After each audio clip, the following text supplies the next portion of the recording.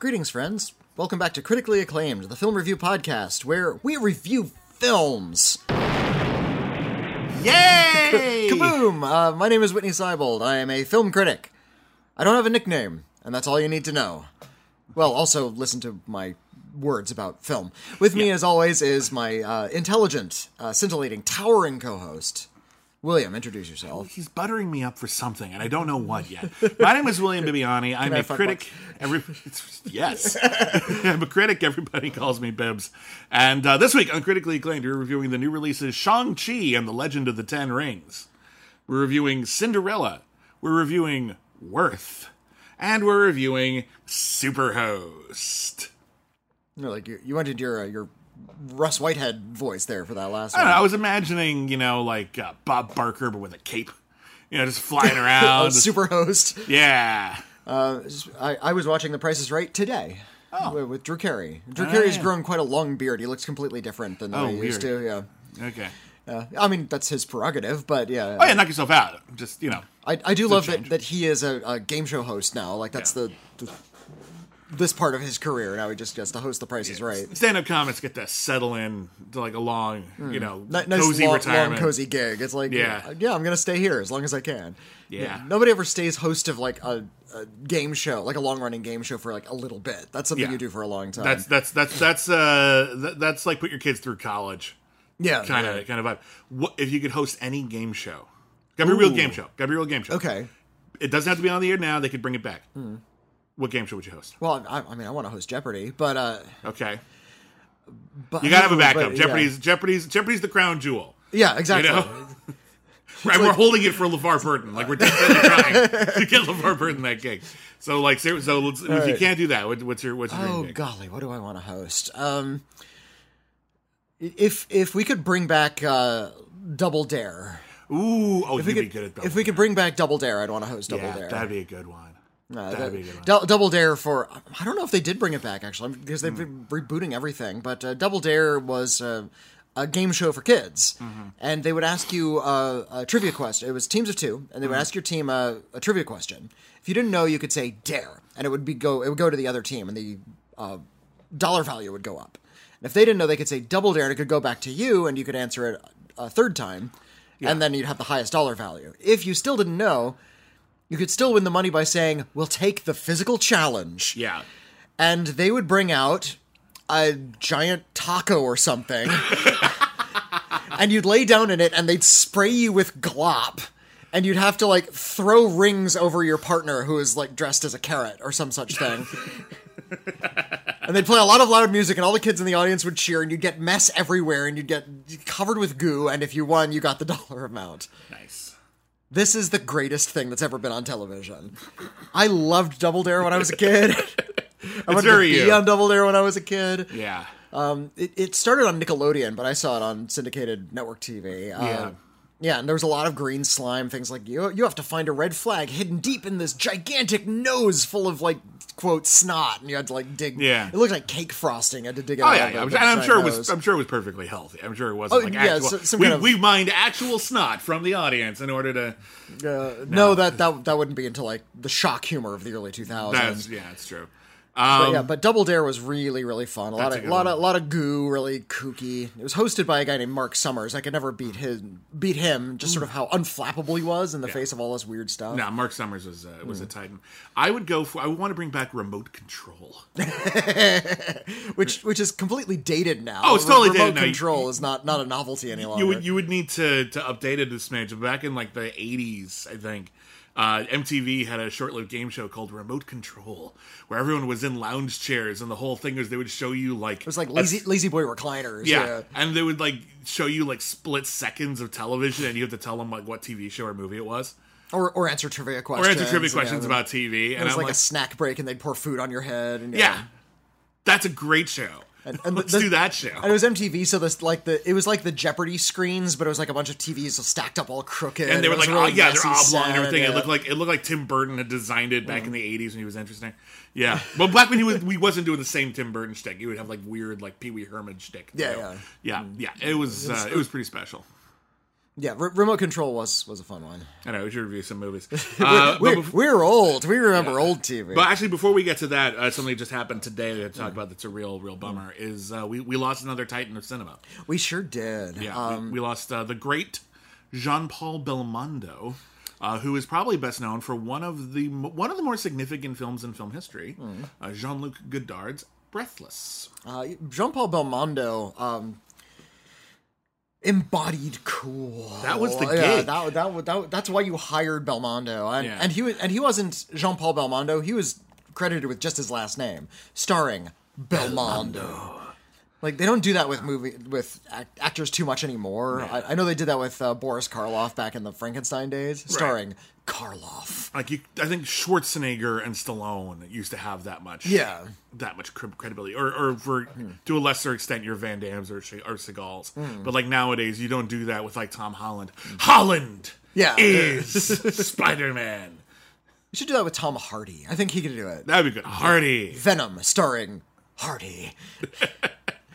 No, Jean-Paul Belmondo, is a French actor, has a huge, long career of films he did in France. He worked with a lot of the titans of the French film industry all throughout the 50s and 60s. He did classics, he did operas, but he's best known for playing the ultra-cool criminal guys who held guns. Most notably in Breathless, which was... It certainly wasn't the first film to do this, and it's debated as to whether or not it's the first film of the French New Wave, because some were in production before it was released, etc., etc., etc. It's considered one of the most important films of the French New Wave, the French New Wave changed a lot of how we talk about cinema, because it was a film made by critics, and it's a film about characters whose very actions and lifestyle is informed by the films they saw, and this was deep enough into film history that we could start telling stories like that. Filmmakers were always influenced by filmmakers, but they rarely made films about people who watched films as a hobby. Well, it was considered a little it's not very gauche to like talk about movies when you're in a movie. Movies are supposed to bring you into a new world, and we started talking about movies that would break that law. But the older we got, the more into multiple generations of growing up in film we got, the more common it was that people did grow up on movies and did talk about movies. I think this hit critical mass in the 90s with films like Clerks or Pulp Fiction, where people were actively talking about it constantly. Well, that was the next generation of it. And so, like, it's with Breathless, we started talking about it. People started talking about people that they'd seen in movies, but by the 90s, people were just living in it, and that was just all they had to talk about in some movies. But Jean-Paul Belmondo kind of exemplified that type of maybe not self-aware, but movie-built character. He was the next Humphrey Bogart, very openly so. That was, and was the idea of Breathless, is that he would be. He was like this really petty criminal, actually, but he had such coolness and charm. His character in Breathless is kind of pathetic, but he does have that sort of cool charm. Yeah. He understands what cool is and what it looks like, and I think Jean-Paul Belmondo might even be credited for really defining what cool was in a lot of ways. Well, every once in a while an actor will do that. I think like for a bit James Dean or Marlon Brando. And Belmondo was one of them for sure. Like, he was one of the linchpins in cool. If you can see some of his French movies, he's great. I've seen him in like The Burglars. Pierrot Le Fou did a lot of films with Jean-Luc Godard. In addition to Breathless, he did Pierrot Le Fou, did A Woman is a Woman. I'm actually, and I have to admit to this, I am shockingly poorly versed in the works of Jean-Paul Belmondo. I've seen Breathless. Yeah. I've seen a few of those movies here and there, but he was very prolific. He worked for many, many years. He was made multiple movies every single year in the 60s and the 70s, and I saw a couple. Yeah, so I'm not an expert here. I yield the floor. Yeah, but he's worked with Claude Lelouch, and he's worked with Agnes Varda, and just was one of the and Alain Resnais. He was one of the more important figures of French cinema from the late 50s all the way through today. His output sort of fell off near the end of his career. He didn't make a lot of films in the last 2 decades, but he was in his 80s, so I think he was sort of pretty much retired at that point. But rest in peace, Jean-Paul Belmondo. You changed the face of cinema and how we think about what cool people are. I've decided I'm going to, in order to, when someone passes away, there's this tendency to want to see some of their movie, especially a movie you have seen before and loved, or a movie you never saw before and always meant to get around to. I'm going to get around to, since normally I would ask you, what's your favorite Jean-Paul Belmondo movie, and I only have like the one. I'm going to get around to Hold Up. Okay. Hold Up is a Jean-Paul Belmondo film directed by Alexandre Arcadi, and it is the movie that the Bill Murray film Quick Change is based on. That's right. And Belmondo plays the Bill Murray role, and in the Gina Davis role, Kim Cattrall. Who would be better? Well, I guess we'd have to see. Kim Cattrall, huh? Isn't it? It's like, it's sort of like, oh. Yeah. Oh. It's Kim Cattrall. That could... Huh. So, I need to see... Quick Change is one of the funniest movies ever made, if you ask me. So, yeah, I am... I will... At some point, I will check out Hold Up. That will be my penance for not being more familiar with his work. And hopefully, penance might be a bad word. I'm sure it's probably good. But I'm a big fan of Jean-Pierre Melville. Mm-hmm. He's best known for his crime movies. He did a bunch of different kinds of movies, but yeah, he's the spearhead of French noir films that are just excellent movies. Jean-Pierre Melville made all these sort of films about sort of gentlemanly criminals. And they have sort of a light quality. Even if they're dealing with like death or serious subject matter, they tend to trip along in this really sort of appealing kind of way. And Jean-Paul Belmondo was in a couple of Jean-Pierre Melville films, including Les Doulos, which was translated into American as the Finger Man. Les Doulos means like the hat man, the man who wears the hat, which is criminal slang for like a stool pigeon, a squealer. You put on the hat, and that means you're squealing to the cops. So, but I recommend Les Doulos. That was from the early 60s. They did a remastering with that one a couple of years back, and I really, really enjoyed it. So yeah, see Les Doulos. See Breathless if you haven't seen it. Yeah, just check out The Burglars. Check out anything that Jean-Paul Belmondo plays a gentlemanly criminal in. You'll understand a lot more about Western culture. All right. Well, Jean-Paul Belmondo, you will be missed. Yeah. Thank you. And we have to move on.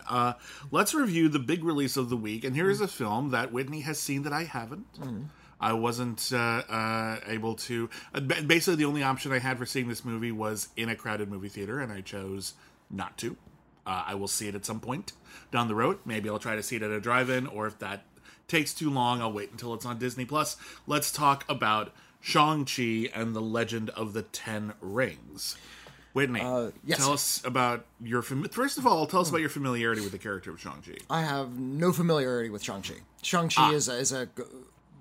I had never heard the name mentioned before until they announced the existence of this film. Shang-Chi comes from 1970s Marvel Comics, where I think it was Shang-Chi, the Master of Kung Fu, is a martial arts-based superhero. Yeah, it started when Marvel wanted to license the rights to do a comic book series based on the hit TV show Kung Fu.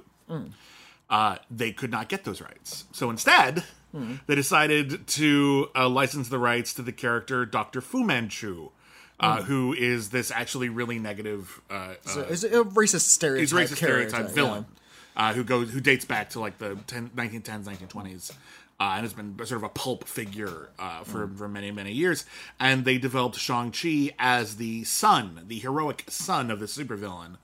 And the character of Shang-Chi has been around the Marvel Universe in and out ever since. He's had multiple comic book series of his own.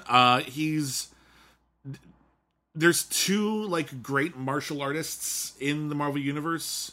And one of them is Iron Fist, he had his own Netflix series. And once you start focusing on Iron Fist's story, you realize that, he's Batman, but he's Iron Fist. Like, it's kind of the same fucking story. I know Iron Fist has a superpower. Like, he's called Iron Fist because, he can magically harden his hands. So he can, punch through walls and shit. And the series Netflix did sucked. That's what I kept hearing. I wasn't so really interested. bad. The main character was really miscast. The fight scenes weren't great, which is really all you want them to be is good. Like, you can get away with so much. Good choreography. The villains were dull. Like, it was easily the worst of that whole cycle.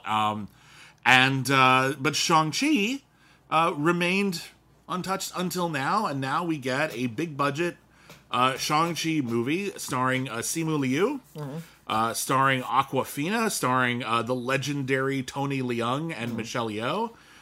We got Ben Kingsley apparently shows up in this one. We got a whole bunch of people showing up for this big Marvel movie. The fact that he's the son of Fu Manchu is, this is because Fu Manchu is a racist stereotype. He's the stereotype character that they ended up, Marvel Comics, sort of making a very Fu Manchu-like character that they called the Mandarin. Yeah, Marvel lost the rights to Fu Manchu a long time ago, and on top of it being just in poor taste to use that character. So yes, but they created a character just like Dr. Fu Manchu called the Mandarin, and the Mandarin was one of Iron Man's nemesis. Mostly, yeah. Yeah, it comes out of like the Iron Man corner of the universe. And the character was actually used in Iron Man 3, the Shane Black movie. Well, sort of. But, sort of. They actually did it in a very clever way. They set up the Mandarin as sort of this Middle Eastern warlord. They changed the character around, and then there was a twist with the character in the middle, and it's pretty well known now, so I'm just going to tell you what it is. Oh, yeah, the movie's like, 8 years old now? Come on. Yeah, Iron Man finally tracks down the Mandarin. He's played by Ben Kingsley. And it turns out that Ben Kingsley was, in fact, an actor who was hired to appear on camera as the Mandarin as a way of mucking with Iron Man's head. Well, not just mucking with Iron Man's head, but also to manipulate global politics as well. Basically, they needed a figurehead for like a terrorist organization, and they specifically created in-house like a villain who would key into all of Western xenophobia. So that everything about Ben Kingsley's character was some caricature of like various terrorist groups or villains throughout history in order to exploit our xenophobia and racism. And it read that way. It's like, oh, this is another boring xenophobic stereotype you're putting in Iron Man 3. And then there was a twist in the middle. No, we were doing that on purpose. This was a big twist. It turns out he was this actor guy who was actually a drug addict who they said, they said, if you did this for them, they get you clean. No, they just gave me more drugs. It was great. And Ben Kingsley is great in that movie. And I like that they had this clever twist with this villain, that the Mandarin, this sort of racist stereotype going way back, is just completely deconstructed and doesn't exist anymore. Shang-Chi exists as a way to appease the people who didn't like that twist. Well, the plot of the movie does. The character obviously precedes that. I'm sorry? The plot of this movie does. The plot. You said Shang-Chi does, not the character. Oh, not the character. Yeah, no, just for the sake of clarity. The movie. Shang-Chi, for the sake of clarity. The movie. Yeah. Part of the reason this movie was made, it seems, was as an apology to the people who don't like the fact that the Mandarin was erased out of Marvel Comics history.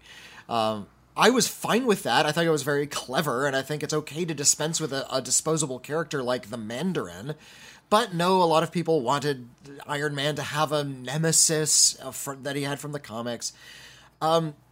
The shtick with the Mandarin in the comics is that he wore 10 rings, one on each finger, and they were magical, and they granted him immortality and other laser beams, some kind of other magical powers, anti-gravity beams, and a freeze ray and a heat ray, and All right, each ring had like a different thing. Each ring had a different power. I don't remember what each of them were, but each ring had a different something like that. Now we have Tony Leung as this character who wears the 10 rings. Rather than wearing them on his fingers, he wears them up his forearm, so he looks really badass. Yeah, and which is an image you would find in like other martial arts movies, like the opening of like 36 Chamber of Shaolin. You'll see Gordon Liu, with those.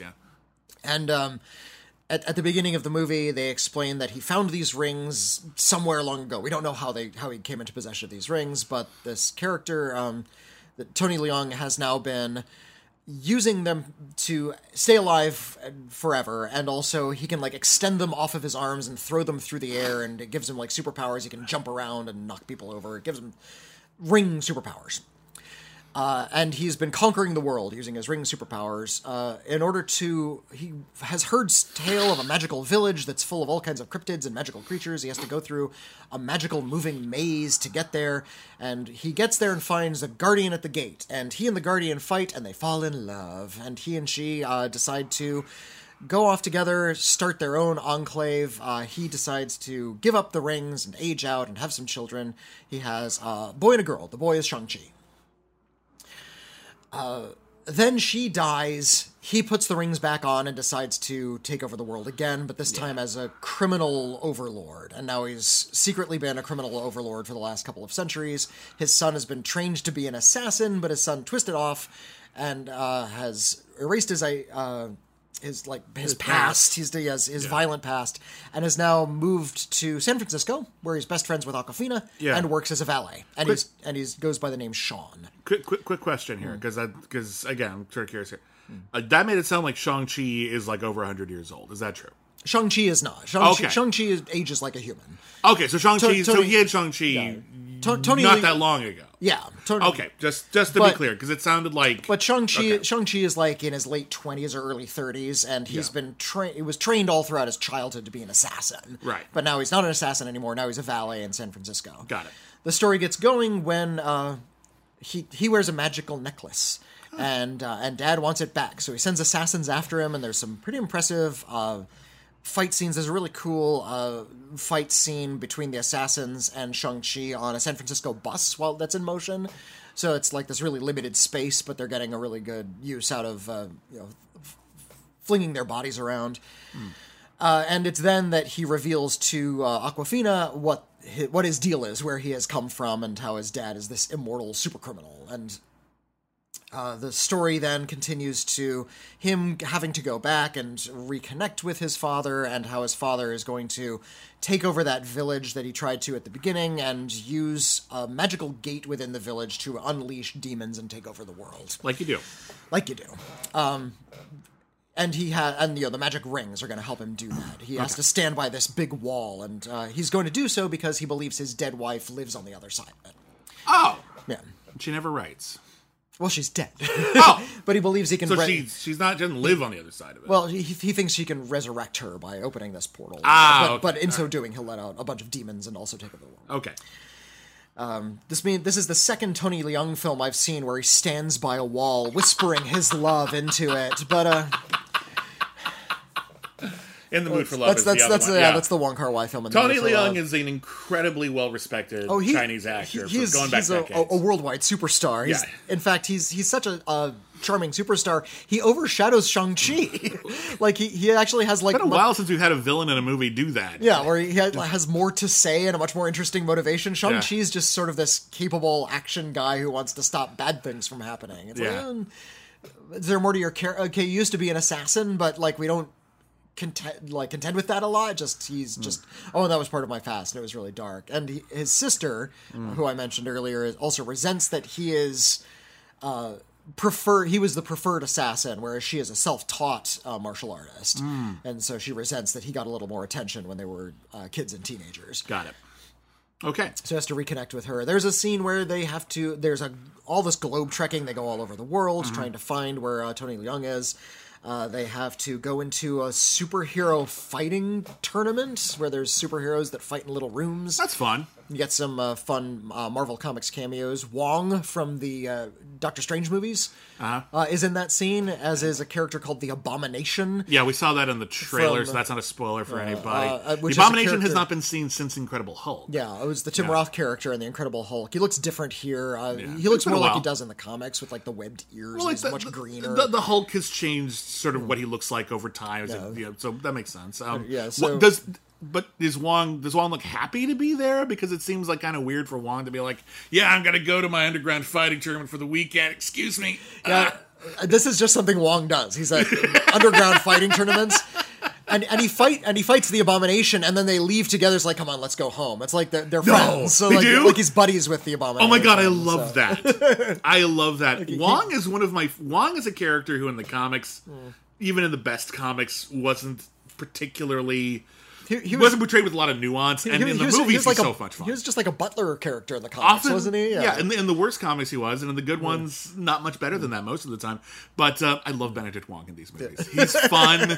I love that he's like Doctor Strange is like kind of the Sorcerer Supreme, and Wong's just like, shut up. You suck at this. This is a supremely silly movie. Okay. That's not a bad thing necessarily, is it? No, not necessarily. This feels like the way a lot of summer blockbusters did, like in the 90s, where there was a lot of just sort of high-concept fighting, and the plot was maybe a tertiary concern at best. There are a lot of things that don't make sense. They have to go through a moving maze to get to the Magic Village, and they have to do so with the help of this like faceless little furry creature that's been living with Ben Kingsley. Oh. And they're in a car, and like they zip through, and it's like this close call. They barely make it through to the middle. Okay, so it's hard to do. You can't find it very well. Yeah. And then in the next scene, this entire battalion of cars shows up in the Magic Village. It's like, oh, and they just got there somehow. Well, they're better drivers. I guess so, but there's like a whole team of them. Yeah. Heroes have to be the best at everything, you know? The idea that Tony Leung had to send a team of assassins to get a magic necklace off of his son's neck is a little strange when he could probably just ask for it. Yeah, like, why do you have to get a fight scene and get this guy to like... But you don't want to kill your son, you just want to like fight with him for some reason? Maybe if the assassins get the necklace... then he'll never have to know his dad took it, and they can stay on good terms. But he knows immediately that they are his dad's goons. Well, I'm not saying maybe dad isn't great at everything. Has like you ever think of that? Has like a lightsaber arm. Like it's a sword, but it can cut through slice through cars and shit. And so it's got like a super lightsaber arm. So it's pretty clear that like some super being has sent them to get his necklace. One thing that a lot of people have been saying about Shang-Chi is that the action sequences are among the better of the Marvel movies, or at the very least the fight scenes. Well, Thoughts? The fight scenes, I think it's just because it's usually one-on-one fist fights, and it's not these big CGI things where people are flying through the air and firing blasts at each other. So it feels comparatively a little bit more human.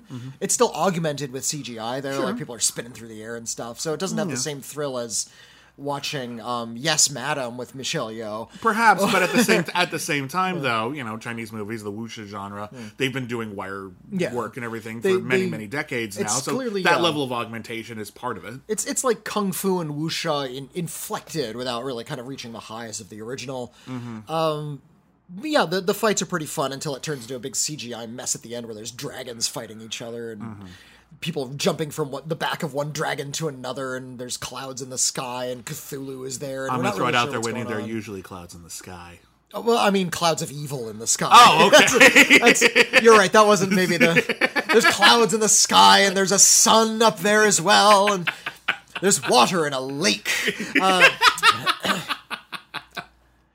Sorry, I think you understood what I meant. There's I do. It was funny. It was funny that you were talking about there's fucking dragons everywhere and there are clouds in the sky for some reason. Plumes of evil shooting up into the sky. That's what I should perhaps have said. But yeah, I like some of the action. The plot is really, really stupid. I like Tony Leung a lot, where it tries to connect. It doesn't try to connect to the Marvel Universe at large in big ways, which I appreciate. Yeah. It's when it does that it feels really, really tiresome, and when you can see all of the scenes where they're clearly trying to apologize for the whole Mandarin stuff from Iron Man 3, that's really eye-rollingly bad. Yeah. Tony Leung has a speech. It's like, oh yeah, remember Iron Man 3 and that guy who said he was the Mandarin? Yeah, that was really me. That's actually I'm a really cool character now, and you can say that we have a Mandarin now, but now I'm really cool, and it's not based on a stereotype at all, because... Yeah, because we changed it all. A lot of backpedaling. Yeah. So all of the scenes where they're backpedaling and connecting it to other movies, it becomes so tiresome. All of the fight scene stuff is just fun popcorn entertainment. It's fine. Yeah. It's a fine movie. Okay, well that's fine. Which is better than a lot of these Avengers films where they just are aching to connect it to a larger world or sort of contribute to a mythos. I don't care about a mythos. I want to have a good story and some fun characters. I want it to be a little more intimate than that. Yeah, you want pulp adventure. A pulp adventure would be great, and I feel like they've lost sight of that over the course of all of these. You know, you get to Avengers Endgame, it's like, oh, there's thousands of characters. Like, great. No, they're all just sort of flying around shooting blasts at each other and getting magical stones to kill everybody. It's like, no, I don't care. Yeah. Yeah, Here it's just about a magical necklace and rings. Here it's about 10 magical rings, and of course there's stingers at the end that connects it to the there's other cameos and they connect it to the larger Marvel universe. Stay as a tuned whole. for Darkhawk the movie. Sadly, it is not Darkhawk, and I think you would have heard about it if it was Darkhawk. Sure would have heard about Darkhawk. Look up Darkhawk. Darkhawk was stupid. They've done a lot of work trying to like reclaim Darkhawk and make him like Nova or something like that. Give Darkhawk a little bit more dignity over the years. Darkhawk was, get this, a flying guy in a suit of armor and had a Cylon helmet. What he had actually was Mighty Man and Yuck? What he had was he had was a magic amulet that gave him a suit of alien armor. But when he had the suit of armor on and he took off his helmet, it was so horrifying what was on the other side. Oh, right. That he had to put it back on. It was like Yuck the dog from the Mighty Man cartoons. Yeah, who wore a little doghouse over his head. Yeah, so and every time he took off the helmet, he was was the ugliest dog in the world. And he would take off the helmet and like a wall would crumble in front of him because the wall was like, ugh, gross. I'm going to stop existing now. Such an ugly dog, it could knock over walls. There you go. Or Zipperneck in The Tick. Take care of him, Zipperneck. Hey, look at this. Zip. Ah! Anyway, Shang-Chi. Any last thoughts before we move on? No, I have little to say about this. Okay. It's getting highly praised. All of these movies typically are. It really is a mess of a script, and I'm kind of surprised at how much a lot of audiences are willing to forgive when the script is really loose if it belongs to the series they love. I feel like it's like visiting with old friends. Yeah, it's like, good, this is a new friend, but it still connects to something really familiar. Yeah. And because the fight scenes actually have a little bit of choreography to them, it seems like so much a step above watching super beings flying around shooting blasts. And as such, it's getting praised for its fight choreography. It has good fight choreography. Well, I'll take that. Watch a kung fu movie from the 80s and you realize that it's actually pretty subpar. But for American film, we got to give it a sliding scale. For American films, is it better than usual? It's better than usual. Okay, well, we'll take it. All right, well, let's move on. Simu Liu is good. I love Awkwafina, and Tony Leung is a legend. Michelle Yeoh plays a very small part. That's a shame. Yeah. Well, let's move on to the other big release of the weekend. Let's talk about the Amazon debut film, Cinderella, a new live-action musical based on the fairy tale with a pretty big cast. We got Camila Cabello as the title character. We got Idina Menzel as the wicked stepmother. Minnie Driver and Pierce Brosnan as the king and the queen. Some guy named Nicholas Galitzine as the prince. Billy Porter as the fairy godmother. James Corden as one of the mice. So is James Acaster, so at least one of the mice is played by a James who I can get behind.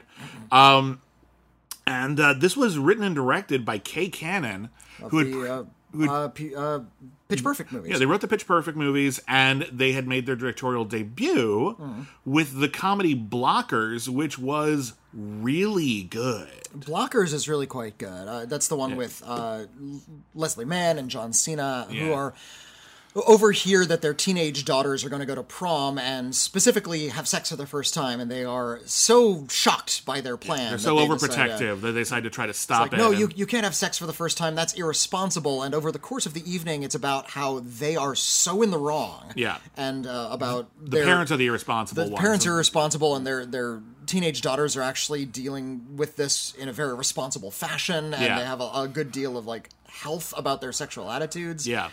It's an incredibly positive movie. It hits all of the like shocking, like the shock comedy beats. Yeah, it's like, oh look, a man's penis. Yeah, or like there's a whole bit where like John Cena has to like drink beer in like the most disgusting way possible. I'm not going to ruin your day with it, but like you get those like big gross out movie moments, but the actual heart of it's really good and really smart. So I've been keeping an eye on Kay Cannon. Unfortunately, Kay Cannon's second film is quite bad.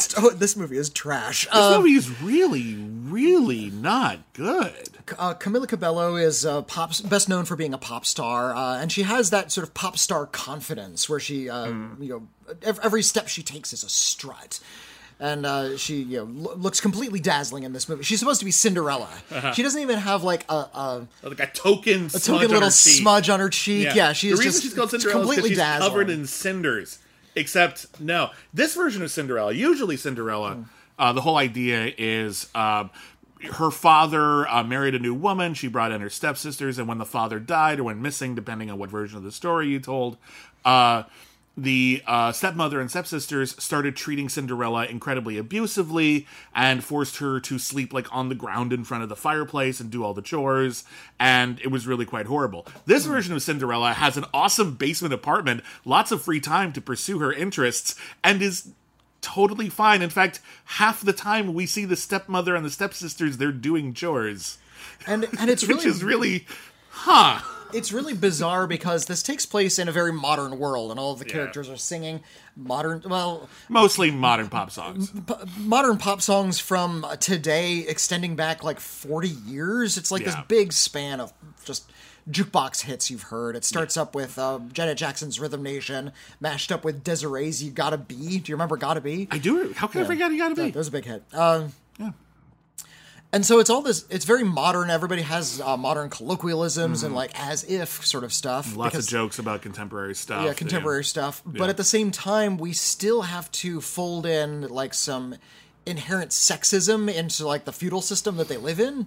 So it's modern, but it's also really backwards at the same time. So the prince has a sister, but she can't be the central ruler because she's a woman. That's a big plot point of the movie. It's also worth noting that she's his younger sister, so even under normal circumstances, he would still be next in line. Yeah, but she's the one who has political ambition. So there's believes in things like wind power and like ways to like basically all like the things that people say now would be a good idea. She was like 200 years ahead of her time.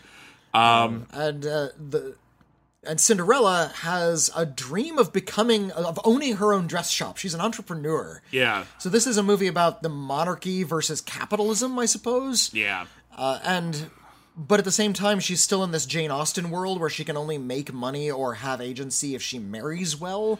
So that's still part of the plot. And I feel like they're just sort of borrowing bits and pieces of stuff to just sort of shamble through a Cinderella story without giving any kind of thought to what they're doing. None of it feels thought out, which is really frustrating. Like when you, when you make a fantasy story, when you decide to tell a movie that doesn't take place in actual history, you have to make a decision about like how you're going to ground it, or if you're going to ground it. But generally speaking, you want to have some idea of like what you're going to do. I interviewed Colleen Atwood. In fact, we both did at one point. But she was on a podcast of ours. But the first time I interviewed Colleen Atwood, I interviewed her for The Huntsman. Sorry, Snow White and the Huntsman.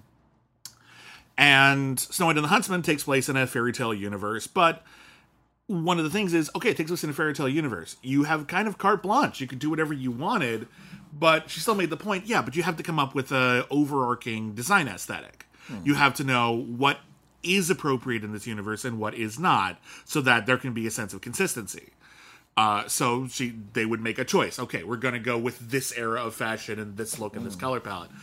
Here, it's all fucking over the place. And that's not just true for fashion, although it is, but it's true with every single thing about it. How modern is it? How backwards is it? It completely varies mid-scene sometimes.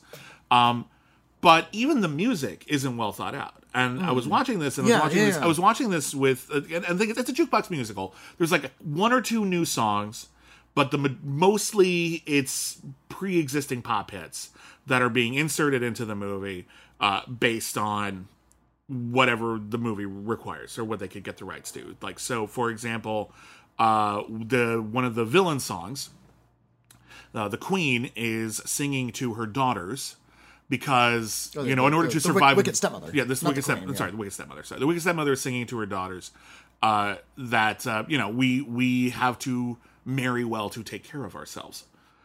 So they sing Material Girl by Madonna. They do not... However, they don't change the song in such a way that it makes sense for the text. They are material girls. However... the song is not in any way villainous or ominous or bad. It's still very poppy and upbeat and positive. The context of the scene is the mom is teaching her daughters that the importance of hard work so that they understand why they have to marry well, which is actually just kind of good parenting. So that doesn't work either. The song actually makes more sense for Cinderella because not only is she trying to thrive in a materialistic society by starting a business, but also she's a dressmaker. She works with materials. And also, when they're singing, all three of them are singing, and I am a material girl. There are three of you.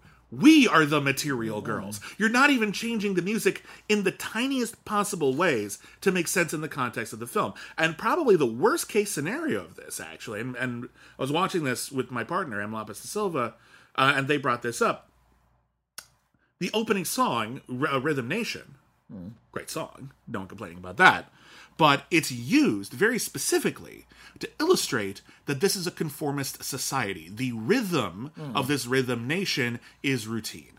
Yeah. Is everyone filling their same roles, no one making any waves. Well, but as a result, just to finish my point, as a result, what they're saying is that rhythm represents conformity and oppression. Ergo, literally every single song in this movie, after the first song in the film, is framed as, this is a bad thing.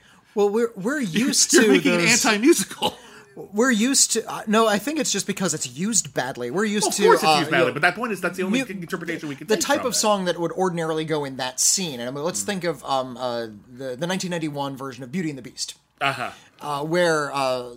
there's a song sung by all of the villagers about the main character and how it's about how it's upbeat, but she's very strange and she's kind of an outsider. Moana had one of these as well about how we're all very, very happy to live the same life over and over again. It's like everything's sort of good for us, but it's not good for her. Here's the status quo, but there's a problem. So we're used to that song fulfilling that function at this point in a musical, and in this Cinderella, it's only meant to establish we sing here. That's all Rhythm Nation is being used for. Right. It's actually, ordinarily we'd think this is actually meant to represent how ordinary their world is, but it's actually using it to describe how extraordinary their world is. But we still have a dreamer in the basement who longs for more, so she's got to be. So she's singing Desiree. They fuck up these giant beats though. Like musicals have beats. They use music to illustrate the emotional journeys and inner worlds of the characters. But here, the music is so badly chosen or badly written that they don't do that. Like, there's the scene in the movie that everyone knows where Cinderella wants to go to the ball. There's a ball, and, you know, the prince is going to pick their future bride at this ball, and it could be anyone in the kingdom, doesn't matter if they're royalty or not. That's the gimmick. I appreciate that Cinderella only wants to go to the ball so that she can schmooze. Yeah, she can show off her dress and try to get a loan so she can open up her own business. Fine, but whatever. My point is this. Whatever, it's like...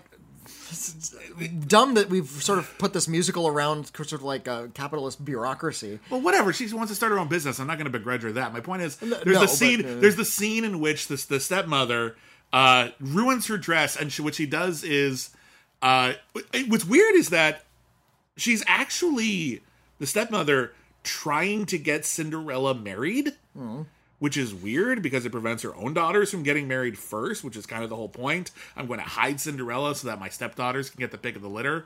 Also, I'm sorry, you would have a dowry, so you're going to have to give up a lot if you marry off Cinderella, so that doesn't make any sense. But anyway, the whole thing is you can't go to the ball, not because you're oppressed, but because we've already betrothed you and you're not allowed to go.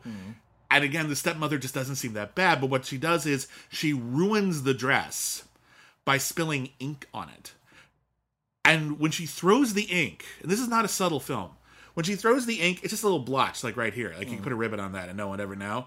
It's not just like splash, ruin the dress. Or like, or in the Disney movie where they like violently tear the dress off of her and it's really horrifying. Like, no, just, that you put a spot on my dress. Well, that's unfortunate. I'll have to cover it up now, I can cover that up with a scarf or maybe a purse or something like that. I could cover that up fine. Okay, let's go. Like, it doesn't really work. But the issue I was going to bring up is, this is the low point of the movie for her. Like, everything is bad. She can't go to the ball. Her stepsisters and stepmother are away. Everything is really, really horrible right now.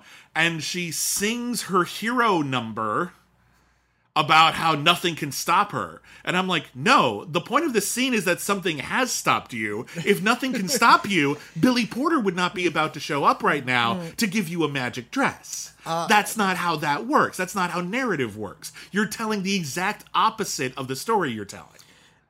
This has even less edge than Disney films. Where we've been spending a lot. You'll notice this, especially from Disney, but in a lot of films recently, this need to take away all of the fear and villainy and wickedness out of these fairy tale stories, where the villain is now somebody who's very relatable and has motives that you really understand, or they're just misunderstood.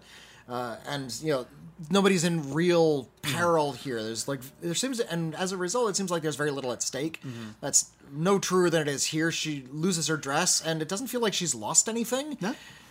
And then Billy Porter shows up, camping up the fairy godmother character in drag, which was it's more of a genderqueer thing. It's like whatever. I don't know if drag's the right way to put that, but they're a man in a gown, but. This was I was reminded very much of the 1977 porno Cinderella, which had the same thing, had a drag queen character as the fairy godmother. Seek out that 1977 film. It's softcore. I think there's a hardcore cut, but you can find it around online. I think that opened the exact same weekend as Star Wars. It didn't make as much money. Not as much. No, it was a little less. I think it was number 2. It would have been number 1 were it not for Star Wars. Were it not for Star Wars. Oh, what a world we would have lived in. In that one, she doesn't leave behind a shoe.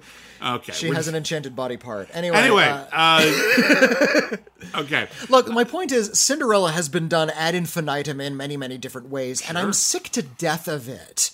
There's not a novel way to do Cinderella anymore, and this particular version doesn't seem to be even tapping into the basic wish fulfillment fantasy of Cinderella. Well, the thing where is, you have a bad life at the start and a better life at the end. Yeah, her life is, it's not great, but it's actually not that bad compared to a lot of other Cinderellas. It improves a little bit. Yeah. She gets her dream of starting a small business. Yeah. Like she doesn't. Cool. She's not rescued from poverty. Yeah. Well, actually, what she gets is she gets a freelance gig. Actually, what she really gets at the end is a freelance gig. So it's not even that. It's such a. I keep thinking about the Kenneth Branagh version, which I know a lot of people are talking about the Brandy version, which I have to admit I haven't seen. But the Kenneth Branagh version of Cinderella, I still think is the high watermark for the Disney remakes, because what it did was it went back to the basics. It said, hey, instead of desperately trying to truss up the original fairy tale, to make it hip and now and make it Poochie. No, what we're going to do is we're going to go back and just make it work. We're going to go try to find the original thing and try to find a way to tell that story now where it functions. And I think he did an excellent job. The stepmother gets a lot more character in that film. It doesn't make her any less wicked.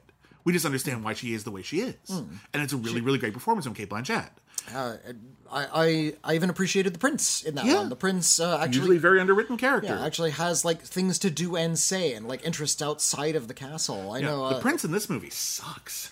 He's not interesting. He's not fun. I don't want him to succeed at anything. When we introduced him, he's just this sort of shallow party boy. He's I just want to laze around and do nothing because I'm a prince. And the king and queen, played by Pierce Brosnan and Minnie Driver, say no, you're gonna have to marry off at some point and do kingly stuff, and then you'll get to be the king. And Pierce Brosnan and Minnie Driver have their own baggage. He's nah, I'm just sort of a shiftless layabout. But then he sings Queen's "Somebody to Love."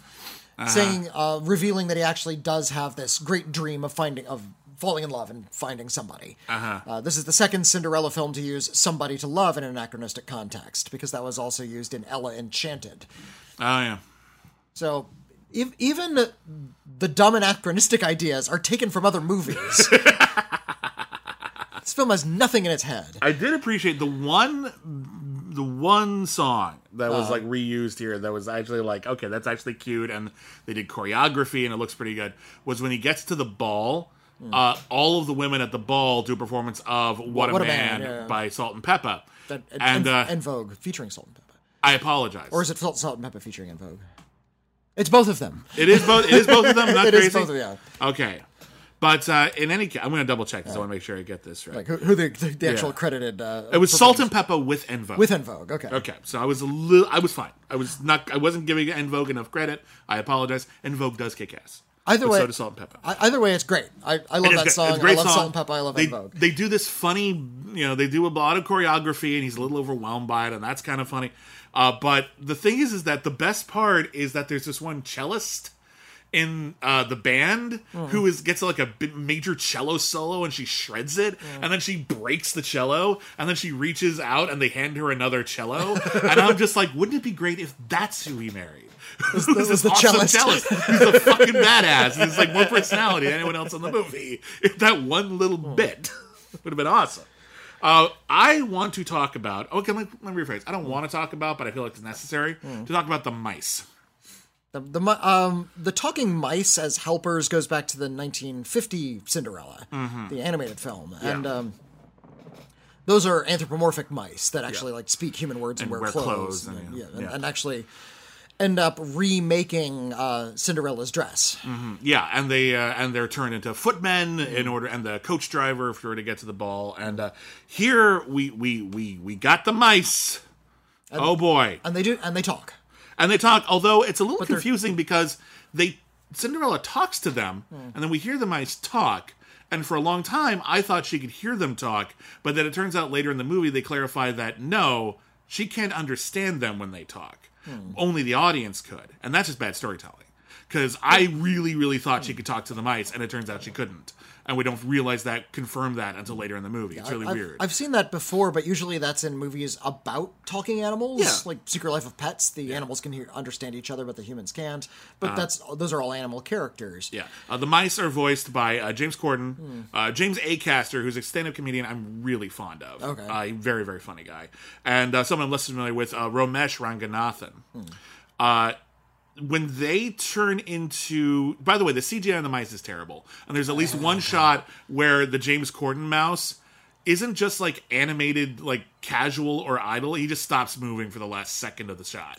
He's just sitting there, like, all, like, super weird and flat. Are there good movies to feature CGI mice? I guess Brenna's has Stuart Little's fine. Stuart Little. Stuart Little's a cute movie. Nothing against Stuart Little. So it's trying sort to of think. like Ratatouille, I guess, is an animated movie, but it is CGI. I'm trying to think about more CGI mouse. I guess no. The Witches was stop motion. I was thinking of like the Witches and Peter Rabbit and all these movies about CGI rodents that are just unappealing. Yeah, I didn't see that. What's that? Was it Despero? I never saw Despero. Oh, the Tale of Despero. I didn't see that, so I don't know. Yeah, nor did I. But in any case, when they become human, unfortunately, we start really having to spend time with James Corden. James Corden is an actor we need to talk about James Corden. I don't hate James Corden and everything James Corden has ever done. What I hate is when they just ask James Corden to be James Corden. When he's playing against type, like when he's like the cool cop in Ocean's 8, he's actually quite good in that movie. But when he's Ocean's 12. Or No, Ocean's 8. You're right. It's Ocean's 8. You're right. He's actually quite good in that movie because he's playing against type. When he's playing into type, there's something weird. It's just something happens where it's like he's just trying way too hard. He has a scene. Yes, we did see that meme that was traveling around. Yeah. It's a shtick on his show where he'll stop traffic and do like impromptu musical numbers for traffic. Yeah. In order to promote this film, he, Billy Porter, Camila Cabello all went out into the street and they all sang. I forgot what song it was. I didn't see the actual. But I only saw the gifs. I didn't see the video. He was dressed in a mouse suit, and everybody's like, "Oh God, can I please just drive past you? Can I please drive over you? Go away!" Yeah, there's a scene in this movie. There's a couple of cute bits where the mice are sort of like fascinated by this brief moment of being human. It's like we can clap now. Yeah, this is the thing we can do with our hands. James Corden did have a funny bit where he's turned into a human and he immediately falls over because he's not used to not having a tail for balance. That's almost a joke. That's a cute bit. The bit that I didn't need was the bit where they talk about how humans go to the bathroom for a while. Why was that important to you, movie? William, poop is funny. No, it wasn't even poop. I have a 6-year-old. Poop is very funny. Poop would have been funnier. Instead, we had a conversation about what James Corden refers to as his front tail. Oh, God. It's not cool. However, there is mice have penises. I know. Where do you think we get this from? And the only like funny bit in that whole bit is when James Acaster is talking to a horse and he's not sure if the horse can understand him or not because he's not sure what the rules are about talking animals anymore. That bit's kind of funny. Everything else in it. This movie is It's awful. You can just say awful. I think we need to put an end to musicals which conclude, or at least feature in like heavily in the climax, a musical performance by Pierce Brosnan. I love Pierce Brosnan. I think he's a very charming, funny actor. I've never heard anything really bad about Pierce Brosnan. If I have, I apologize. I grew up watching Remington Steele. I think he's, even though his movies are a mixed bag, I think he was a really good James Bond. He's a very charming actor. He's funny. He's doing the best he can with this material. And I'm sitting here the whole time hoping to God he doesn't sing. Because when he tries to sing in Mamma Mia, I'm going to throw it out there. The sequel to Mamma Mia, quite good. Mamma Mia, the original, not so much. And Pierce Brosnan is easily the worst part of that movie because he cannot sing at all. And so even though the joke in this movie is that he can't sing, they still force us to sit through it. It's still like, no, it would be funny if you stopped him. He sings a love song to Minnie Driver. Minnie Driver can sing. She's got records. And she doesn't get her whole number to herself, which sucks. No, but Pierce Brosnan does. And yes, they do joke about the fact that it can't sing. But we still have to sit through it. If you're going to do that joke, have him sing an ABBA song. Please. Yeah. Why not? Make a joke out of it. Why not? Cinderella is not a good film. No. It's a damn shame because I like almost everyone in it. I like the director and writer. It's certainly not like, you can't do that to Cinderella. Cinderella's fine. Cinderella, you can do anything you want to Cinderella. We get Cinderellas all the damn time. I just wanted a better one than this, please. I feel like Cinderella, Alice in Wonderland, definitely Peter Pan. We need to just retire these characters for a good 50 years. I'd throw Batman in there as well. I think if you can... Oh, I don't want... Maybe... I think 50 is too much. I think you can do one... I think you can try again every 20 years. 20 years. I think 20 years is good because think about how long it's been since we've had a straightforward adaptation of Dracula. I wouldn't mind a straight up adaptation of Dracula right now. It's been a while. It's a classic. You can do one. It doesn't have to be cute or clever, Dracula 2000 or whatever. You can just do a Dracula right now. Guillermo del Toro does Dracula. Surely. Cool. I want to see that. And I feel like that is also for fairy tales. The problem is that they tend to be overdone because they're in public domain. Yeah. So they're everywhere and they're constant. And you don't get a chance to take a breather from them. Although I really would like to after the Cinderella. I'm wondering what was the last straight up Dracula movie I've seen. Probably Bram Stoker's. No, because I've seen Dracula Untold a couple of years ago. I'm talking about Bram Stoker's Dracula, the Francis Ford Coppola movie. Which is about 25 years old now. Yeah. I think that was the last... I mean, it was kooky in its way, but it was still a straight-up Dracula movie. Dracula films are incredibly common, and yes. they sneak in low budget off to the side all the time. Right. So I'm trying to think of what was the last... Was there another straight-up Dracula movie that took it seriously, that wasn't and I'm not talking about TV. I know they've done a few miniseries or whatever. Because I saw one with Dan Stevens... I didn't. It was just called Dracula. It was in 2006, but he didn't play Dracula. Oh, well, wow. He played Lucy's husband or Lucy's betrothed. They did not know. You did that wrong. He's Dracula. And an actor named Mark Warren played Dracula in that version. But the idea was this minor character. It's sort of like Rosencrantz and Guildenstern it. He was manipulating all these events so he could get Dracula to Whitby Harbor, and he was the one who sent Renfield, and he was the one who sent Jonathan Harker, and Rafe Spall plays Jonathan Harker in that version. So that was kind of a spin on Dracula, but that's the straight up Dracula story. No, we've had a lot of... Was Dario Argento's Dracula straight up Dracula? I don't think I actually ever saw that all the way through. I think it was. Okay, maybe that was the last. Dracula 3D was that one. That was 2013 or something, somewhere around there. Mm-hmm. They're making another Nosferatu. Which is kind of Dracula. So, we'll see. But in any case, let's move on. Let's talk about a new film that is debuting on Netflix, or rather already has.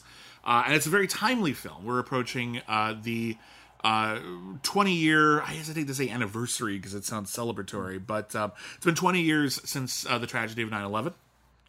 And there's a new film starring Michael Keaton, which approaches the 9/11 story from a different angle. I'll give it that. I haven't seen this angle before. And it is, I want to make sure I get it right. Is it the 9/11 Victims Compensation Fund? The 9/11 Victims Fund was what it was called. Yeah. September 11th Victim Compensation Fund, or the VCF. Yeah. So this is a story about a real-life lawyer, Kenneth Feinberg, who, after, 9/11 happened and, the whole world was thrown into disarray, the U.S. government was afraid that all of the families of people who died in 9/11, whether on the planes or in the World Trade Center, at the Pentagon, or where have you, would come together and sue the shit out of the airlines, thus bankrupting the airlines, and thus basically grounding the country, which would then destabilize the country and especially the economy. And they even basically say the words, and if they do that, then the terrorists have won. Yeah. So there in all these shadowy rooms in Washington, we see these politicians saying, we need to basically find a way to pay out through the government all of these people who had family members or next of kin or loved ones who died in 9/11. And we need to do that as quickly as we can before they get together and file a class action lawsuit. So Michael Keaton has basically been put in charge of, you need to get at least 80% of the families of the people who died in 9/11 to agree to whatever payout you decide, and that's on you, so that we have plausible deniability in case you're an asshole about it. Yeah. So he comes up with his legal partner, played by Amy Ryan, basically an algorithm that says, here's how much your spouse or brother or whoever, your next of kin, would have made in their life, and we'll pay you that. And there's like a baseline. No one gets less than $200,000 no matter what. And there's a lot of poor people who are just like, wow, that's amazing. But the rich people are like, we would have made millions. We were like stockbrokers in Wall Street. Yeah. So a lot of people are really unhappy with it. And on top of it all, there's a man played by Stanley Tucci, whose wife died in the attacks, who thinks the entire system is completely fucked up and isn't taking into account everyone's individual issues, and he's actually basically forcing everyone, or not forcing, he's organizing everybody to understand that they deserve better than this. And so Michael Keaton find his heart is the movie, basically. Michael Keaton is a bureaucrat, and his opening speech is with a bunch of law students about how it's actually incredibly common practice, and this is something that I think we all kind of inherently understand about the modern capitalist system. It's not a fun conversation, but it's important legal conversation. Legal conversation. If somebody dies, you get to put essentially a dollar value on their life. Yeah, if a person is worth something. If someone, especially if someone dies in like a wrongful death, like I think the example they use in the movie is like, let's say your father dies on a sorghum farm, and you die on a farm and you die because of a faulty combine harvester or something, and you sue the combine harvester company. How much is a reasonable amount for them to give you in exchange for what they have taken from you? And there is a number. Yeah. There has to be. And he says there has to be a number. This is not a philosophy class. This is part of the legal system. Yeah. Everybody's worth a number. This is also a speech that goes back to Fight Club, because that's what the Edward Norton character does in that movie. He does risk assessment and figures out that if we are sued for as much as they could possibly get from us, is that more or less than it would take to actually make an improvement? Yeah. So they're actually if it's less, they're not going to bother. Yeah, they're not going to bother. Somebody could still die, they could sue us, they'll pay out, and they still have saved money in that equation. Yeah. It's a fucked up system. It's a really fucked up system. It's like the death industry. Somebody dies, you're going to have to pay for a lot of stuff and take care of the body and inter people and there's a lot to take care of when somebody dies. Yeah. And so I'm frustrated by this movie because it's being presented as if the Michael Keaton character doesn't have a heart and he's not listening to people, and he is very much trying to say, this is actually just part of the system. We're trying to get this done as efficiently as possible.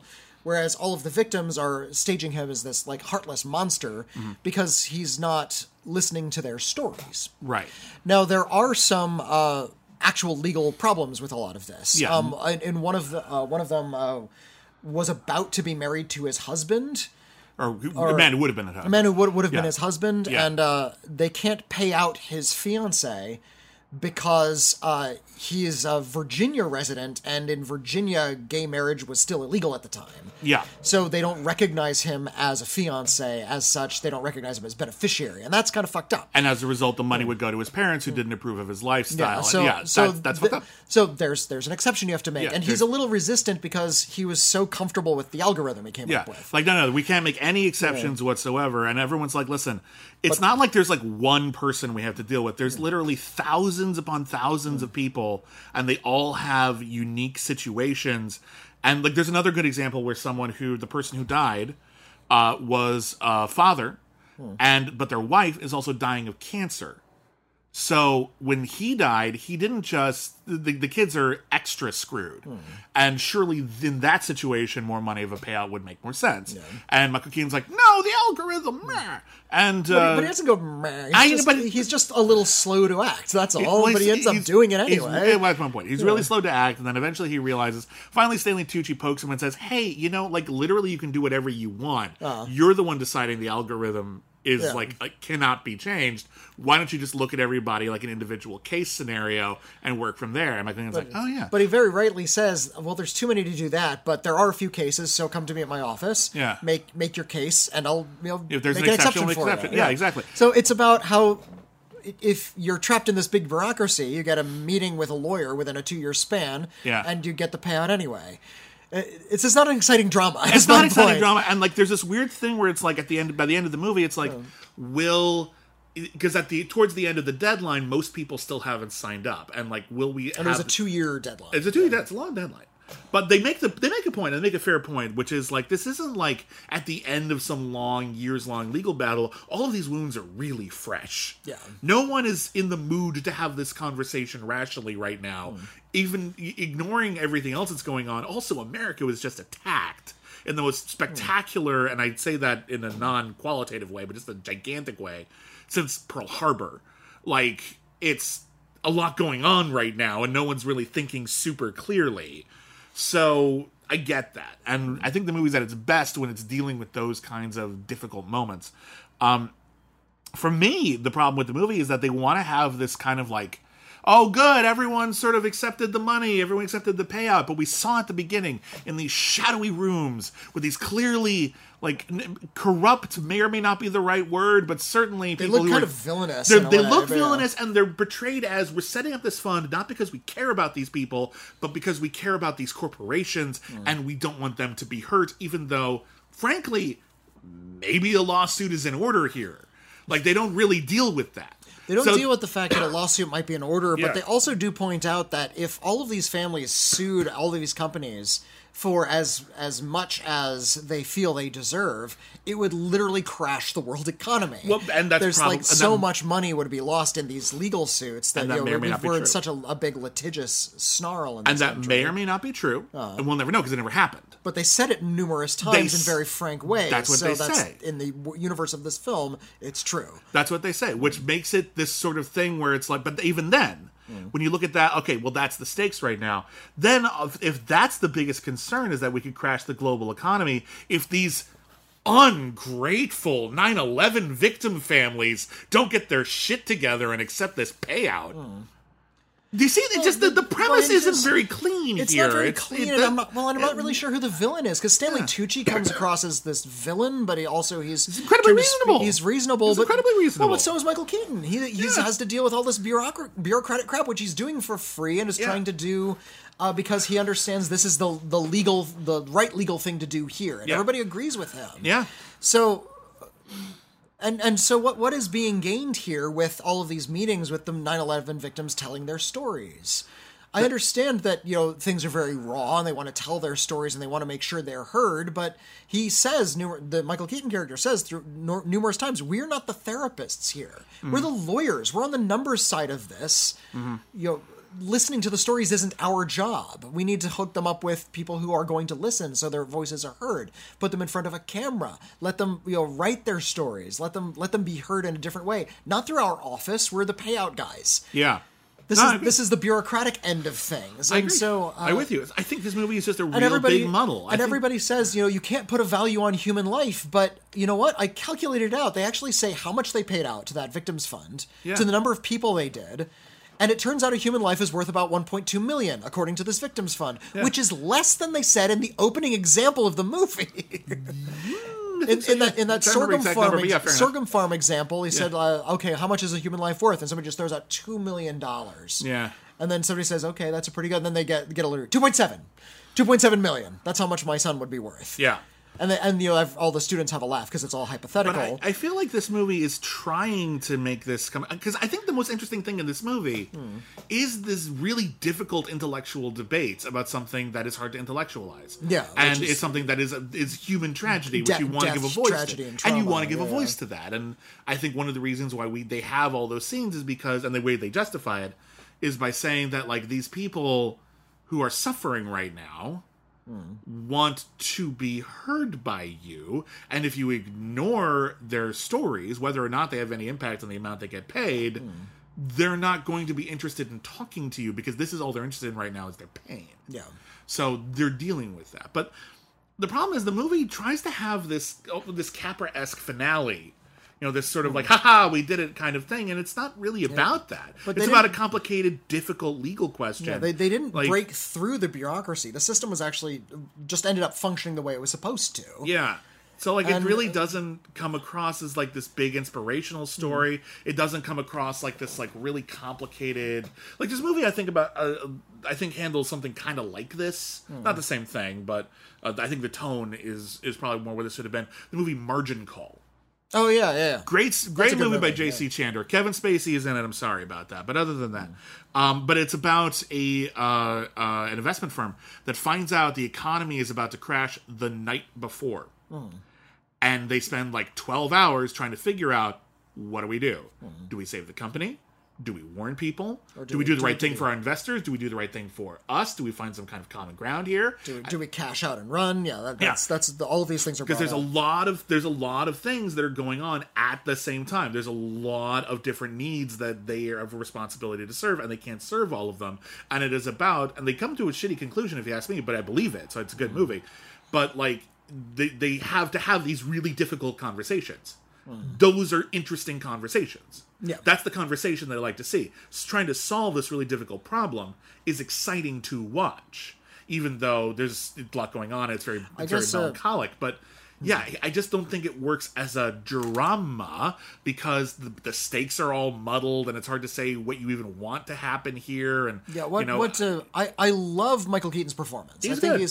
He plays this pencil pusher character with a good deal of heart. I think he actually captures something very human in this character. Stanley Tucci, I think, is overplaying it a little bit. I think he comes across as a little bit too cartoony. And Stanley Tucci's great. I know he knows exactly what he's doing. But I really liked Shunori Ramanathan, who plays... she was one of the aides. Yeah, and her whole thing was she was supposed to start work at a legal firm that was in the World Trade Center. And now she's working for Kevin Spacey because she didn't go on her first day. And it's and she's going through a lot. She's a small character. Michael Keaton. You said Kevin Spacey. I apologize. Yeah. Yes. Huge difference. Yeah. I'm still thinking of Margin Call. I'm still thinking of Margin Call. But she's a smaller role, but she's given a lot of meaty moments in that role. Yeah. I think she really stands out. I want to give her some credit here. Yeah, they're trying to sandwich in melodrama into something that is actually I think a really interesting conversation. What is the mundane end of death?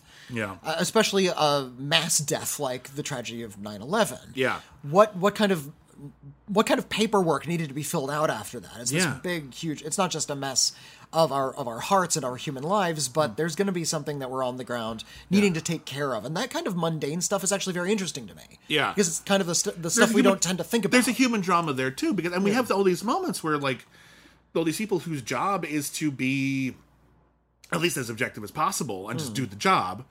After all of this shit that they're doing, it's like, God, this is an inhuman task that I'm doing, and you just see the wear on them. This has to be done, but Jesus Christ, I feel like a monster, and that's part of it.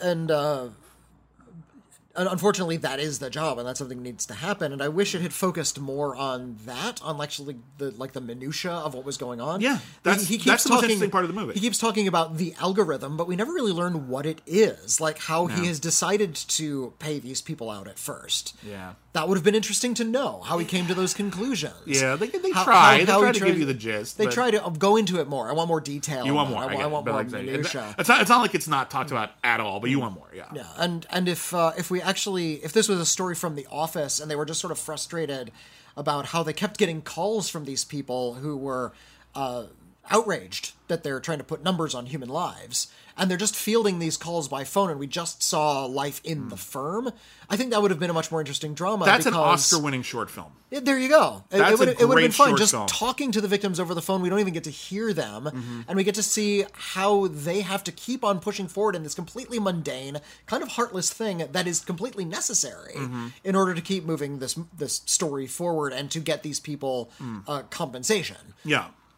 Yeah, and the other dramas about the 9/11 Victims Compensation Fund was at first it didn't include the people who helped out at the crash site afterwards. Oh yeah, it was only people who had immediately but like a lot of died people that morning, but the people who were a lot of people were exposed to chemicals or anything like that. They got really, really sick, or they inhaled a lot of dust. They were immediately covered by it. Yeah, and they even say that they're not covered. Oh wait, maybe we should cover that. I know Jon Stewart made it a big big cause of his to make sure that people who were harmed by 9/11 did get some compensation. Yeah. Ultimately, I think $7 billion were paid out to the victims of 9/11. Yeah. Whew. Anyway, tough conversations. Tough conversations, but this is about how they came to that number. Yeah. $7 billion. That was the number. Yeah. It's a math problem. It didn't stay anything abstract. It's still the math problem. Yeah. The bureaucracy just played itself out, and that is not an exciting story. And especially not when you try to sprinkle it with melodrama that doesn't really fit that structure. Yeah. So a mixed bag, unfortunately. It's not horrible, but it doesn't really work. Yeah. And then lastly, a movie I didn't see. This new horror movie on Shudder called Superhost. Superhost, a new Shudder film. This is the second film I've seen in recent years, the other one being The Rental, that taps into a fear that you have of your B&B owner. This idea that, and I think this is all technology-based, there's this fear that's arisen, what with our use of our phones and our laptops, we have become kind of autonomous consumers. And that is, we can now order dinner via app. We don't have to call somebody and talk to another human anymore. We trust the app more. We don't have to call and talk to anybody when we're booking a hotel anymore. We can just do it on an app. There's no human interaction anymore because... and what comes with that is kind of a mistrust of the human element. If you call into a restaurant, you call into a hotel, they might mess something up. The app is clean. As such, now we have two films, this one and The Rental, about how if you go get a B&B, you don't ever want to talk to the person who's renting the house to you. They are creepy spies who have planted cameras all over that house, and they definitely want you dead for some reason. I'm going to throw it out there. This clearly has antecedents in, or is that what we're looking for? Antecedents, where they lead the antecedents. Antecedents. Yeah. The Psycho, any motel movie where there's a creepy person who owns the motel. That's a thing. But specifically B&Bs and spy cameras, like this is all very, very new and is tapping into something very specific. In this one, Superhost refers to the vlog that the two main characters run. The two main characters are Claire and Teddy. They're played by Sarah Canning and Osric Chow. And they're the typical kind of bloggers, that is over-caffeinated and always upbeat, and they're going to stay in B&Bs and review them. And their biggest hit show to date has been where they had an off-screen confrontation with a previous B&B owner, and she'll end up showing up, and she's played by Barbara Crampton. I love Barbara Crampton. She see Jacob's Wife. I think that's on Shudder this week. It's there now. It's just on Shudder this week. But yeah, Barbara Crampton and Larry Fessenden play a married couple. He's a preacher, and she becomes a vampire. What does the marriage look like between a preacher and a vampire?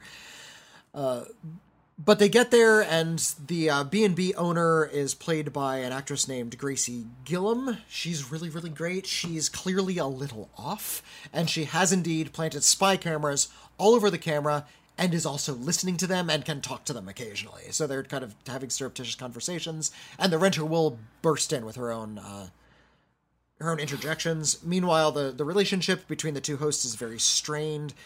Teddy actually plans on proposing to Claire, and Claire is just upset because of some controversial things. They've been bleeding subscribers, and their YouTube channel has been demonetized. That's big drama for the people who do this for a living. Yeah. If your thing is demonetized. I know.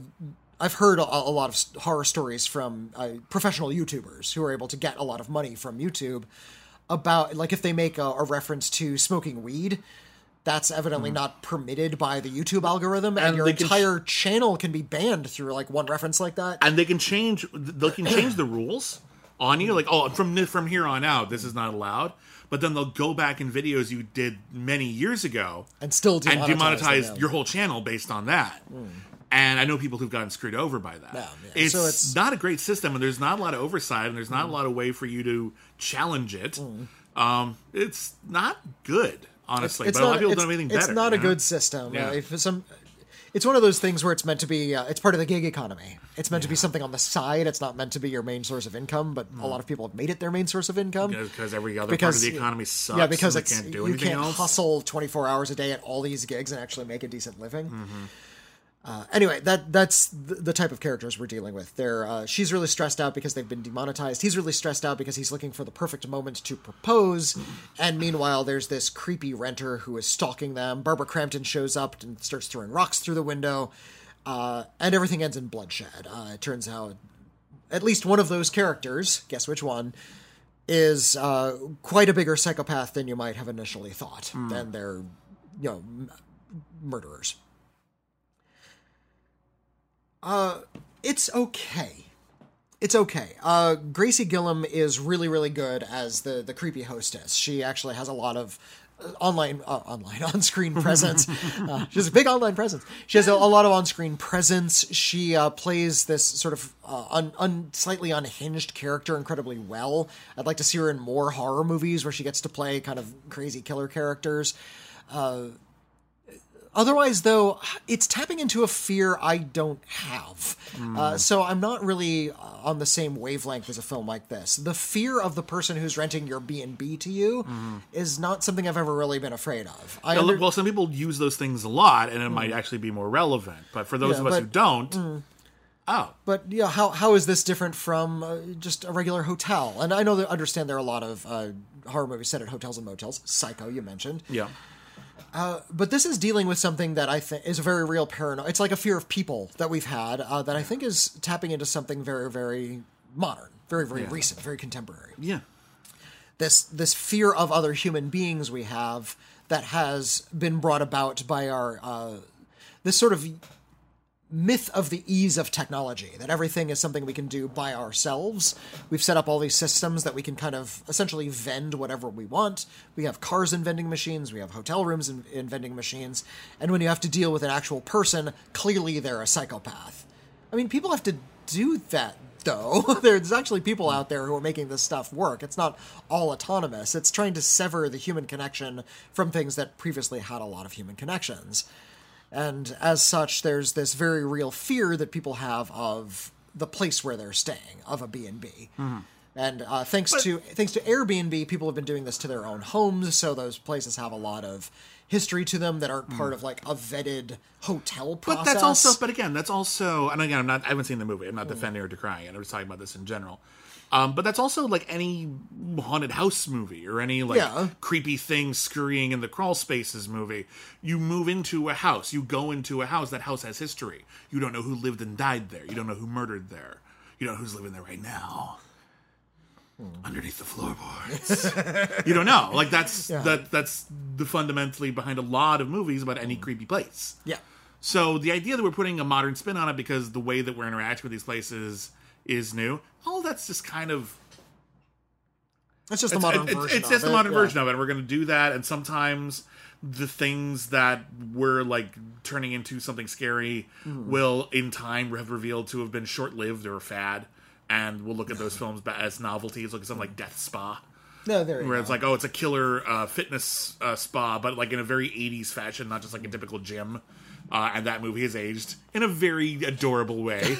This one's already aging, is the thing. It's Yeah. about Instagram influencers and their fear of B&Bs. Yeah. Like, this speaks to this very specific, like, 5-year period we're currently living in. Or again, even if that is you, it's a relatively small number of people. Yeah. And yeah, so as a result, you feel like you're a little bit like on the outside looking in at this phobia. Yeah, Like you don't really connect to the phobia. Okay. So even though I'm not connecting to the phobia, I think it still works as a good, like, stalker movie, home invasion kind of flick. And like I said, the actors are all very committed. And whenever Barbara Crampton shows up, I'm happy.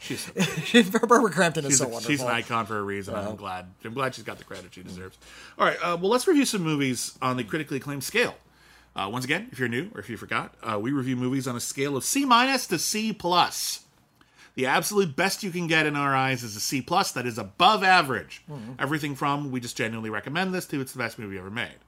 Below that, a C. C is average. Things are average. Things have some good and some bad. Maybe they're just okay. Meh. C. Anything we don't recommend, or possibly something we think is genuinely terrible, gets a C-. That is below average. How does Superhost hold up?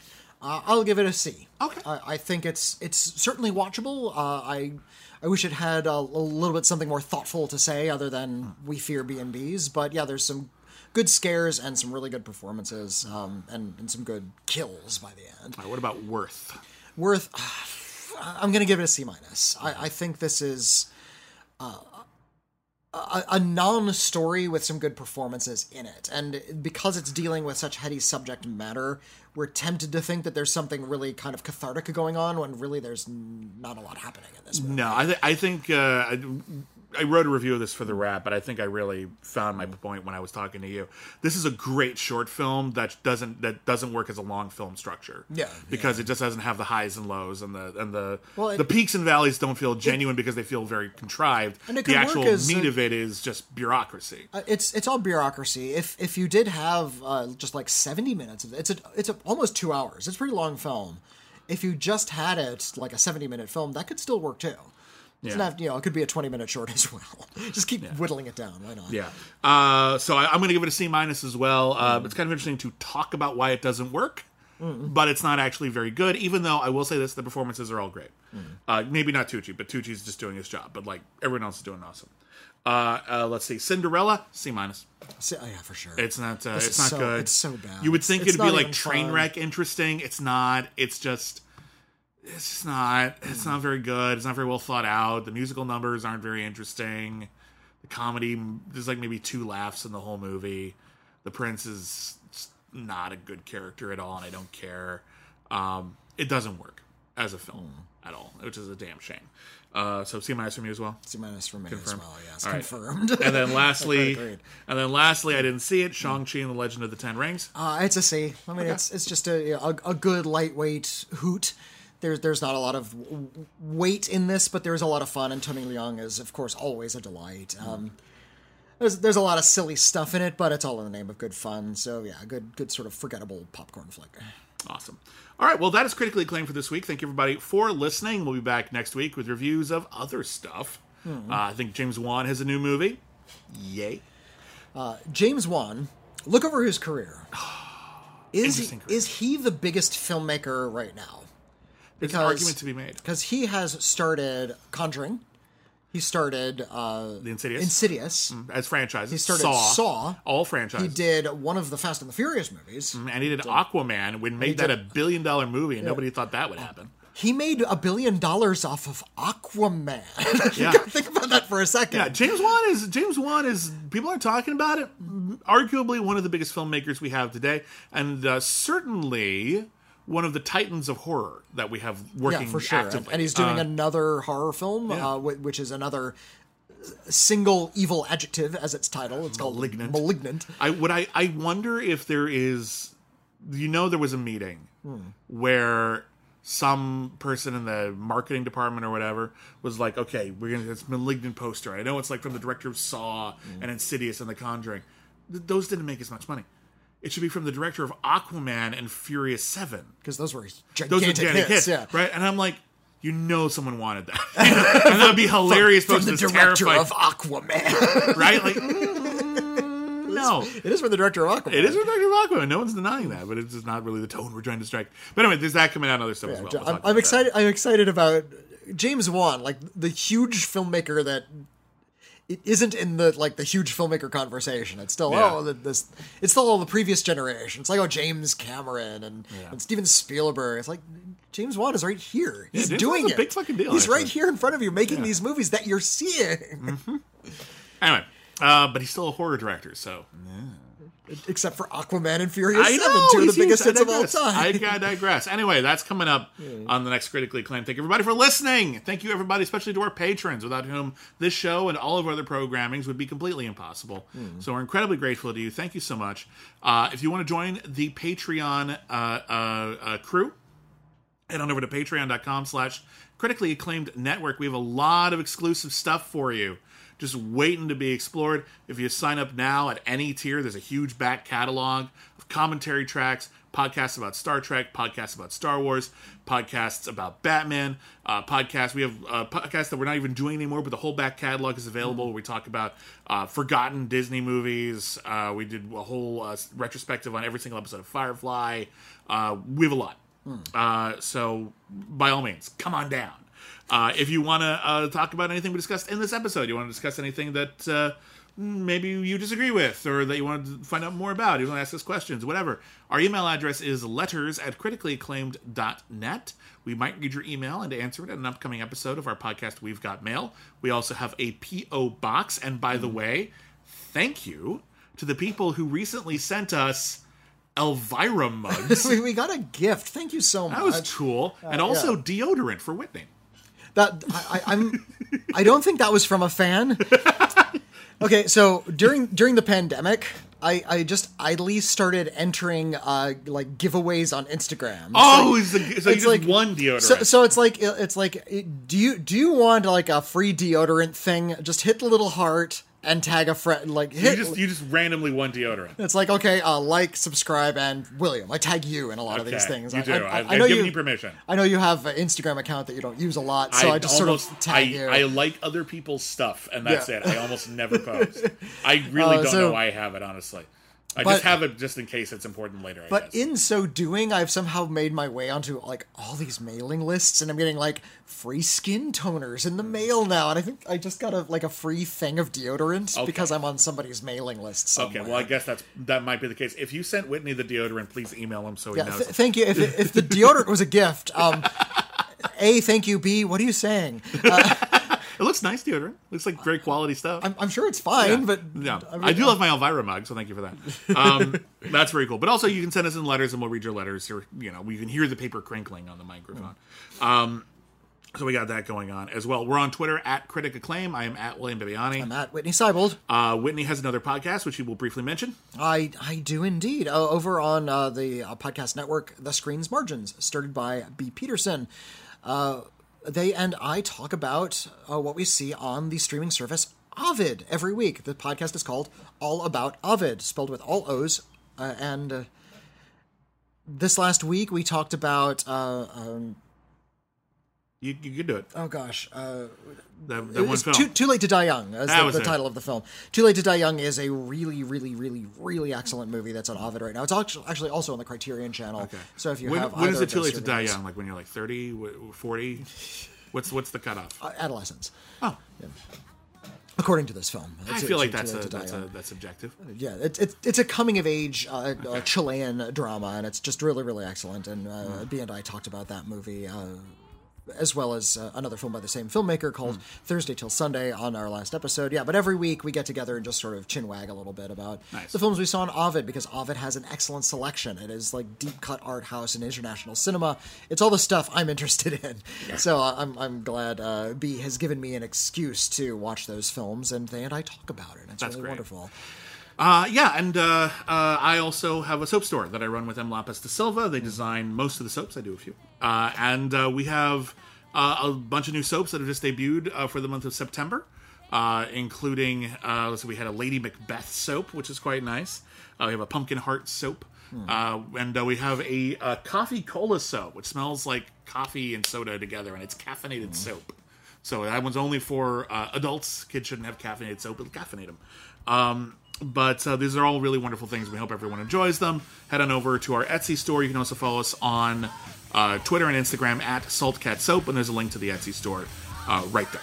So thank you, everybody who's already tried that out. Thank you, everybody, for listening. We'll be back next week, etc., etc., etc. And never forget, everyone's a critic. I want to go to the midnight show. I'm sorry, what?